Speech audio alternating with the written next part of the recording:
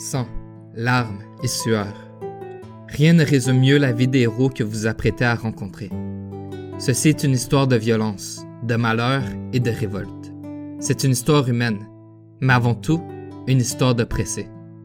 Croyez-moi, il n'est pas trop tard pour faire marche arrière et changer de balado, car autant inspirant que cette aventure puisse vous paraître, ce qui suit n'est pas facile à entendre. Maintenant que vous êtes avertis, préparez-vous à être plongé dans une véritable épopée, dans un récit rempli d'injustices et de mésaventures, à être confronté autant au courage qu'à la cruauté de l'humain. Voyons voir si, tout comme moi, vous êtes prêts à découvrir ces événements du passé afin de mieux comprendre le présent. Mon nom est Samuel et je serai votre hôte pour aujourd'hui. Cet épisode se concentre sur une petite île au milieu de la mer des Antilles, Haïti, la première république noire d'Amérique et la première révolte d'esclaves victorieuse. Par où débuter? Certains commenceront par la cérémonie du bois Caïman, en 1791, organisée par la grande prêtresse vaudou Ceci.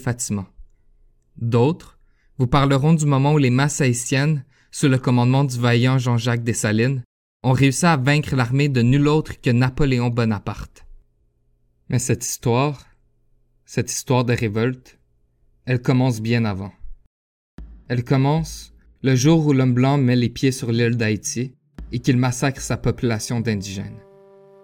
Elle commence au moment où les Africains se mettent à combattre les colons venus pour capturer hommes, femmes et enfants.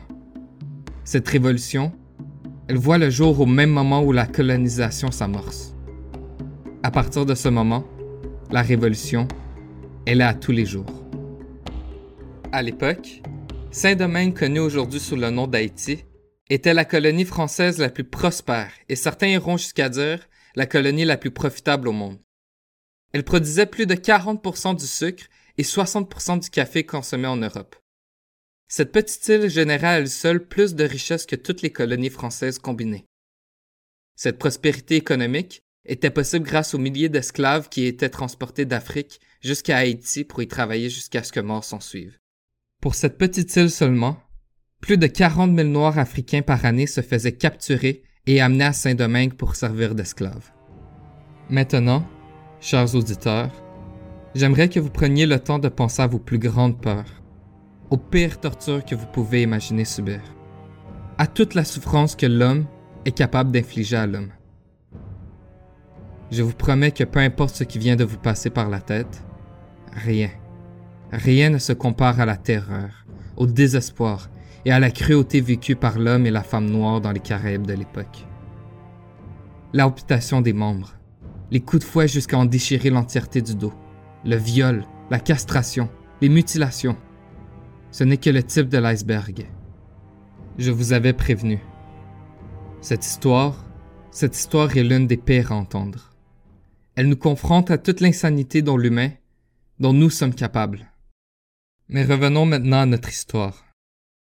Vous vous apprêtez à rencontrer l'un des personnages qui a marqué l'imaginaire des Haïtiens et des Noirs en général partout dans le monde. Pendant longtemps, sa légende va effrayer les suprémacistes blancs qui vont l'entendre. Et vous allez voir, il y a une bonne raison pour cela. Mon nom est Douti Boukman. Je suis né au Sénégal. Je suis fils d'une mère révolutionnaire musulmane qui m'a appris à lire, à écrire et à me battre. J'étais encore jeune lorsqu'on m'a capturé et jeté sur un bateau anglais me transportant sur une île pour servir d'esclave. Durant ce voyage, j'ai vu des hommes et des femmes se jeter à l'eau. Je les ai vus enchaînés, assis dans leurs propres excréments. Je les ai vus souffrir, je les ai vus mourir. Arrivé en Jamaïque, on a essayé de m'enlever mon Coran attaché à ma ceinture, mais j'ai refusé. Alors, pour me punir, on a brûlé le livre sur ma chair. De là vient mon nom, Boukman. Révolté et insoumisable, les Anglais se sont fatigués de moi et m'ont vendu aux Français, réputés pour briser la conviction de l'homme noir. Arrivé sur cette nouvelle île, je remarque qu'elle n'est pas si différente que la dernière. Le climat, les arbres, les gens, le travail, la souffrance, tout est pareil, sauf pour la langue et l'allure de l'homme qui m'oppresse. Une chose attire cependant mon attention. On y parle de révolution. En France, il paraît que des hommes et des femmes se sont réunis sous les principes de liberté, fraternité et égalité. les conséquences se font sentir jusqu'ici et on peut sentir la tension dans l'air. Plus tard, je rencontre une femme appelée Fatima. C'est une prêtresse vaudou et celle-ci m'enseigne les secrets et les pouvoirs de cette magie ancestrale africaine. Un jour, celle-ci me dit « Bookman, je ne crois pas au hasard. Il y a une raison pour laquelle tu t'es retrouvé sur l'île d'Haïti. Je peux voir en toi l'esprit du dieu Ougou qui émane de ton âme.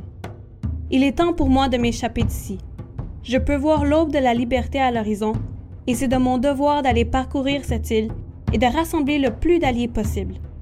Dans 6 mois, rejoins-moi avec tes hommes de confiance dans la région du bois Caïman. Là aura lieu la cérémonie qui marquera le début de la fin de notre oppression. » Les 6 mois ayant passé, le 14 août 1791, plus de 200 hommes et femmes se rassemblèrent pour participer à cette cérémonie organisée par la grande mambo Fatima. Parmi elles, Bookman, les esclaves les plus révoltés, la tribu libre d'hommes et femmes noirs évadés, ainsi que les derniers survivants indigènes de l'île, les Taïnos, qui avaient réussi à s'enfuir dans les montagnes. Enfin, les braves anciens guerriers africains qui n'attendaient plus que leur revanche. L'heure de la cérémonie avait enfin sonné. Chacun avait apporté leur offrande aux dieux. Les danses et les chants résonnèrent dans toute la forêt. Fatima prononça les mots magiques, elle égorgea un cochon créole en signe de sacrifice et déclara Bookman le leader suprême de la rébellion. Soudain, une pluie diluvienne se mit à tomber. Des vents violents s'abattaient sur les arbres et des éclairs phénoménaux transpercèrent le ciel. Bookman avait enfin complété l'incarnation d'Ougou, le dieu de la guerre, et il prononça les mots suivants. « Ce Dieu qui a fait le soleil, qui nous apporte la lumière d'en haut, qui élève la mer et qui fait gronder la tempête. Ce Dieu est là, comprenez-vous? Au-delà des nuages, il nous regarde.